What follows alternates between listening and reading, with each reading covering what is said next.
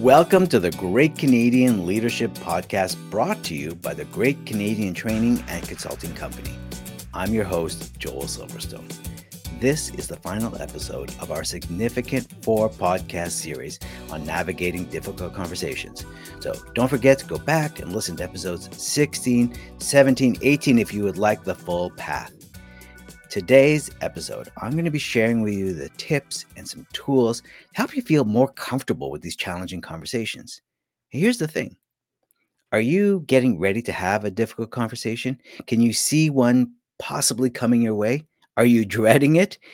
Yeah, nobody really enjoys it. In fact, 90% of the time, you have a normal, routine conversation, and then there's that 10% of the time where it's that moment where you or the other person they say or does something irrational or we're triggered and we're in a difficult conversation. Well, in this episode you're about to listen to, we're going to try something different here. You're going to hear some reenactments of these pivotal moments. And as you listen to these scenes, use this opportunity to gain a better understanding of missed opportunities on how you can use that difficult conversation to create more trust, deepen that relationship, maybe even build collaboration. And I'll be offering play by play analysis before and after the scenes. A big thank you to Melanie Ziltner, Jim Irons, and Max Silverstone for bringing the scenarios to life with your talented voices.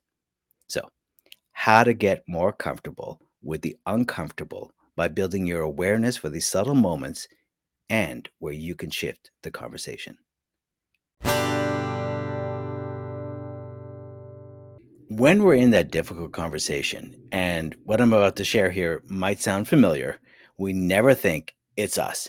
It's that other person. Why are they being so difficult? Don't they get me? Why aren't they trying to collaborate to try to save this? Why aren't they understanding my point of view?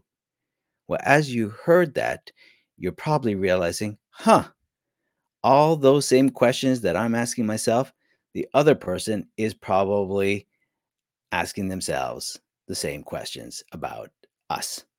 So, two things here. One, if we're both pushing, then that means that one of us has to be the adult in this relationship. And since you're listening to this podcast and the other person may not be, that means, ta da, you're the adult here. Drop your ego. Because here's the question. Is winning more important than the relationship you're in?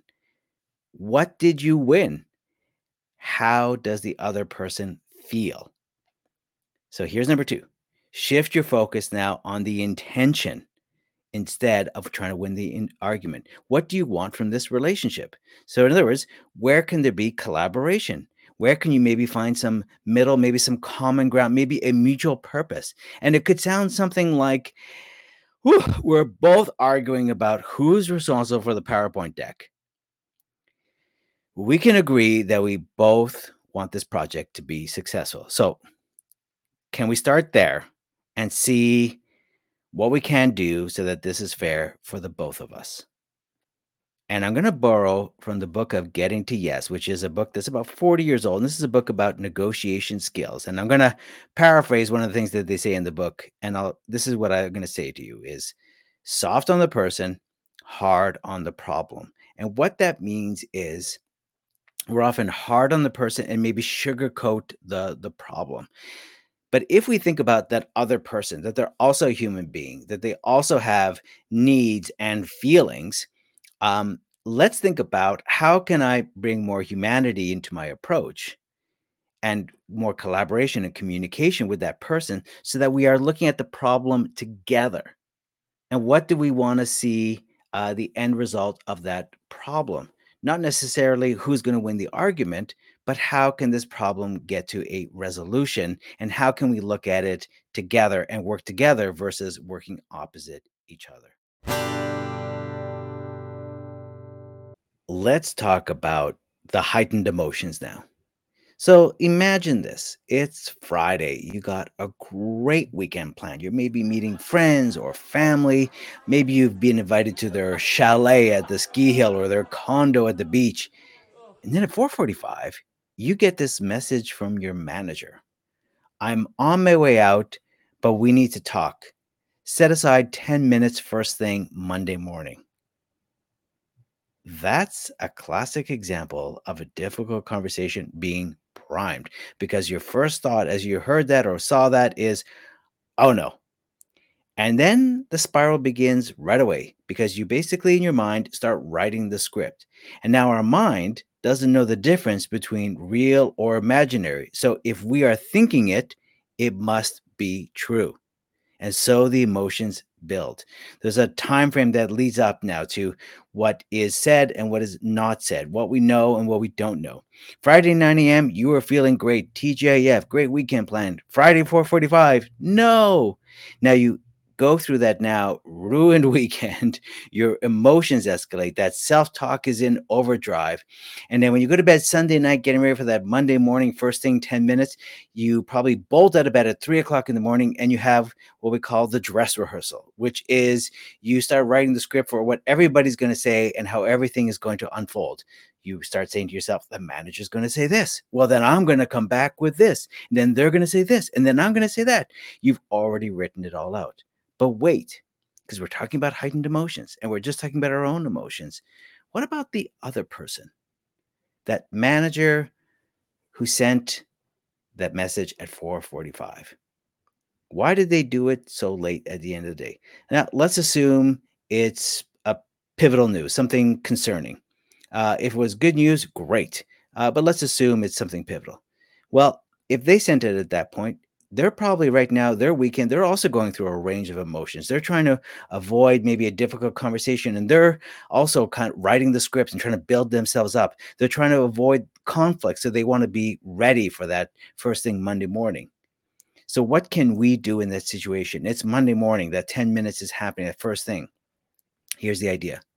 We don't want to come in with a fight or flight mode. And fight or flight means that our cortisol level, our adrenaline is running at 50% higher than normal.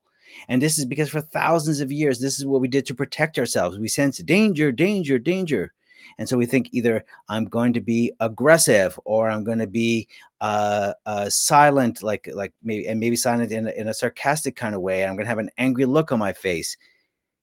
Instead, know that your emotions are heightened and that other person's emotions are also heightened. So go in with a frame that we don't know what is being said. We don't know what to expect. So go in with an idea that you're going to listen and be prepared for the information that you're going to receive. And this next step, if it's difficult information that you're hearing, is to self disclose. And self disclose means to say, I see. All right. Now that I understand what the concern was, I'm going to need some time to process this. And when I say time, I can get back to you, in 30 minutes or an hour. Because to be honest, when I heard at Friday at 4:45 that we need to talk, my mind just started, spiraling and wandering to understand what the concern was. So I just need a few minutes to be able to process this, to be able to give you a calm and clear answer to that. Would that be okay? And that is showing respect. And if that other person is any decency, they will accept that and appreciate that. And also appreciate that you didn't go to a fight or flight mode, that you didn't create conflict, that you want to actually have a dialogue and you need to be able to take a breather, so to speak, and get your emotions down. You need to be able to lower your temperature. And you're helping lower the temperature of the other person because you're letting them know that's what I'm going to go off and do and lower my temperature so that we can have a real conversation, a real dialogue, and not a reactive conversation. I'm going to share a personal story and we're going to bring it to life in just a couple of minutes. So, recently, I took the responsibility of being my son's baseball coach. He plays at a higher level. So, I had to go through all the training and all that to become a certified baseball coach. Now, my story is, I love baseball, but I never played baseball as a kid, and so I don't always know, what the intricacies of the game are, what what some of the techniques are, what some of the skills are. So the coaching courses obviously helped, but at the same time, I'm feeling a bit like a fraud. I know I've got something to offer, which is to make the kids the best that they can be, but at the same time, I'm nervous that I'm going to be called out and going, "You don't know anything about swinging the bat. You don't know anything about how to pitch a baseball." So that's the story that I'm telling myself as I go into my first off-season training to work with the kids. And what we're about to hear is where I asked my son, "How do you think I did today after that first session?" Let's listen. Okay, so how do you think I did today? What? Well, just sometimes you came across like a little mean. Huh?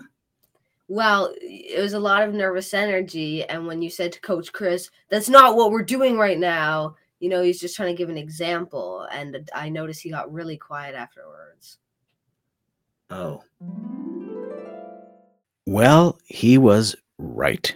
And that was embarrassing what he observed, that I was mean. Because in my mind, I was being supportive and everything going through the whole process. But he's right. Because of the story that I was telling myself, that if someone were to question my abilities, my skill, that I was nervous about that. And he was right. It was nervous energy. So I did snap. I was nervous. All eyes were on me. What I could have done better was simply two things. One, not react, but respond. Not react, but respond. React was what I did. Right away, emotions took over. Respond is to just wait 1-2 seconds, breathe, because that's the nervous energy that we're giving off. When we react, we're like, yeah, for sure. That's nervous energy. Respond is 1, 2, and breathe. And then you're able to be more focused because your brain has had some oxygen. And when it doesn't get that oxygen, it causes a tone of voice, it causes body language, it causes choice of words to not be the best that it can be. So give your brain oxygen, breathing, counting to 2, pause. And the other part I'm going to suggest here is assume the best. The other coach, did not mean to undermine me or to show me off. The coach was trying to offer a suggestion, to be helpful, to support, to be involved, because as his role as the assistant coach, he may not always have all the responsibilities, but he wants to be involved. So he didn't realize that that's how it came across to me. That was not his intention. So let's try this again, take 2, and let's hear how I put this plan into play with the coach. So, Joel, it's really important for the kids to use 2 hands when catching and really get down. Here, like this. Here, I'll show you. Thank you, Coach. You know what? That's a great reminder. Yeah, I agree. The other coach now feels a lot better. If I did that, he would not have gone to silence or withdraw. He would have felt heard and respected. And all it took was for me to just count to 2 and assume the best of that person, which was their intention. And it also changes now. I don't feel that guilt that I lashed out at someone. Hi, I'm Joy Newhold. As the president of the Great Canadian Training Consulting Company, I want to thank you for listening and let you know that we're listening to you as well. Thanks to your feedback, we've arranged this 4-part series on dealing with difficult conversations. Our Navigating Difficult Conversations series is a part of our belief at Great Canadian Training that learning to be better communicators is an important trait in the workplace. As a listener to the podcast, we've prepared a special package offer just for you. Go to greatcanadiantraining.ca/promo. There you can sign up for one of our upcoming Conflict Be Gone, Navigating Difficult Conversations public classes and receive a free 30-minute one-on-one coaching session with Joel to focus on your specific needs. Our Conflict Be Gone, Navigating Difficult Conversations course helps you take a confident approach to conversations by understanding how emotional triggers affect behavior and learn techniques that encourage collaboration and build trust. And while you're on the site, make sure to check out our other courses, free resources, free webinars, and everything else we provide on topics covering both software and soft skills. But now I better let you get back to the interview. Enjoy. Now let's take it into a work situation. We've got Mel and myself. We're in a meeting. I'll give you the context here. We're in a meeting. We're co-presenting at the meeting. During that meeting, Mel does seem quite confident and passionate and energized because she's speaking for most of the meeting. I seemed very tentative in the meeting and I spoke sparingly. Let's hear right after the meeting. This is what we're going to call bad start. What Mel and Joel are speaking about right after the meeting, and let's debrief afterwards. Hey, that went really well. Yeah? Yeah, anyway, you were really good. I didn't say anything. Oh, come on. Don't be so hard on yourself. Now, as you heard, Mel is coming off the high of that meeting, very energized still, and then all of a sudden realizes that Joel, myself, that I'm not, something's wrong. So here's the turning point. When I say yeah, the turning point was Mel all of a sudden felt uncomfortable. So she went to something what we call sugarcoating and going, oh, you're really good. And obviously I wasn't good. I spoke sparingly and I was tentative in the meeting. I felt overwhelmed by Mel's energy. And when I say I didn't say anything, she said, oh, come on, don't be so hard on yourself. And it was almost condescending. So now our relationship is strained. We're off to a bad start as we are co-presenting at these meetings and obviously working on this project together. So what Mel could have done differently is what we call a self-awareness moment to change the dynamics of the start. So maybe coming out of the meeting, even though she's very energized, to maybe take a look at the person that's next to her, the relationship that we have. We're supposed to be collaborating on this and realize, hey, I was doing a lot of the talking in the meeting and I noticed that Joel wasn't speaking very much or maybe seemed hesitant, maybe wasn't confident. I don't know. But since we're going to be working on this together and our relationship is important that we collaborate, my instinct is to say, hey, that went really well. But I'm going to maybe start with, I think the meeting went well, but I did notice that I was doing a lot of the talking in the meeting. And I guess I got very excited during the meeting and made it maybe challenging for you to step in or where to step in. And at that point, I might have gone, yeah, thank you for noticing that. And I do appreciate that you did bring that up because I did. I start to feel overwhelmed. And then Mel might reply to that, well, that wasn't my intention. And so we start what we call getting to a dialogue. And all it took in that pivotal moment was to not be so focused on oneself, but to be focused that if we're in a relationship, and even though we're in a working relationship, that if our goal, our intention is about collaboration, then how can I take what came out of that meeting and continue that idea of collaboration?